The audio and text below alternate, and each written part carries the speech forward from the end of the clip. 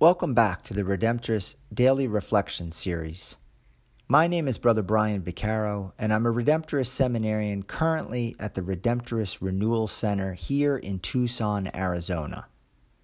Today is Saturday of the 20th week in Ordinary Time, and it is also the feast day of Pope St. Pius X.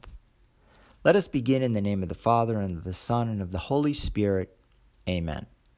The response for the responsorial psalm of our liturgy today is, "See how the Lord blesses those who fear him."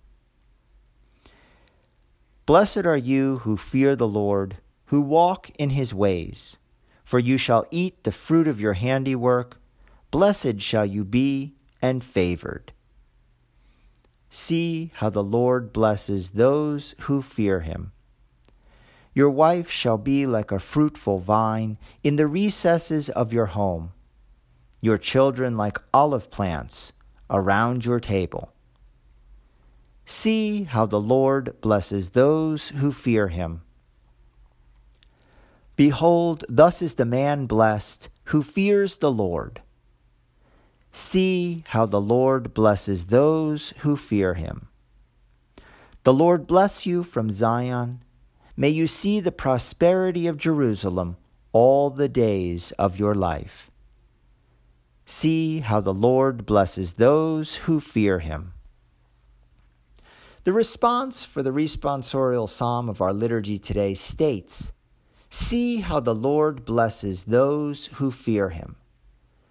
When we hear the word fear, we may immediately think of the feeling we get from things that scare us or that can hurt us. For example, a poisonous snake, a boat that we are on that is sinking, or being the victim of a crime like a robbery. When referring to God, fear means something very different. It means awe or respect for God. Thus, fearing the Lord means having a proper respect for God due to God's greatness, majesty, and awesomeness. Our responsorial psalm notes different ways that God blesses those who have a proper respect for him. And how do we show a proper respect for God?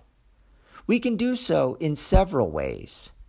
First, we can show God proper respect by making sure that God is the most important thing in our lives and that we don't put anything ahead of God. We do this by ensuring that we attend Mass each week and on holy days of obligation, and by ensuring that we set aside adequate time each day to pray to God. Second, we can show God proper respect by showing proper respect for those who serve as God's ministers here on earth in the Church, including Pope Francis, the bishops, priests, and deacons. A third way we can show proper respect is by properly respecting holy and blessed items such as the Bible, the Rosary, relics, and items we use at Mass.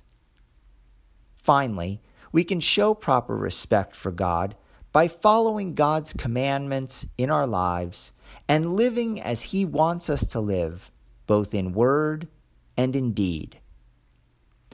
Let us take some time today to examine our lives to see how well we fear the Lord. If we find areas where we are weak, let us commit to improving in these areas so that we can be counted among those who fear the Lord and thus receive God's many blessings.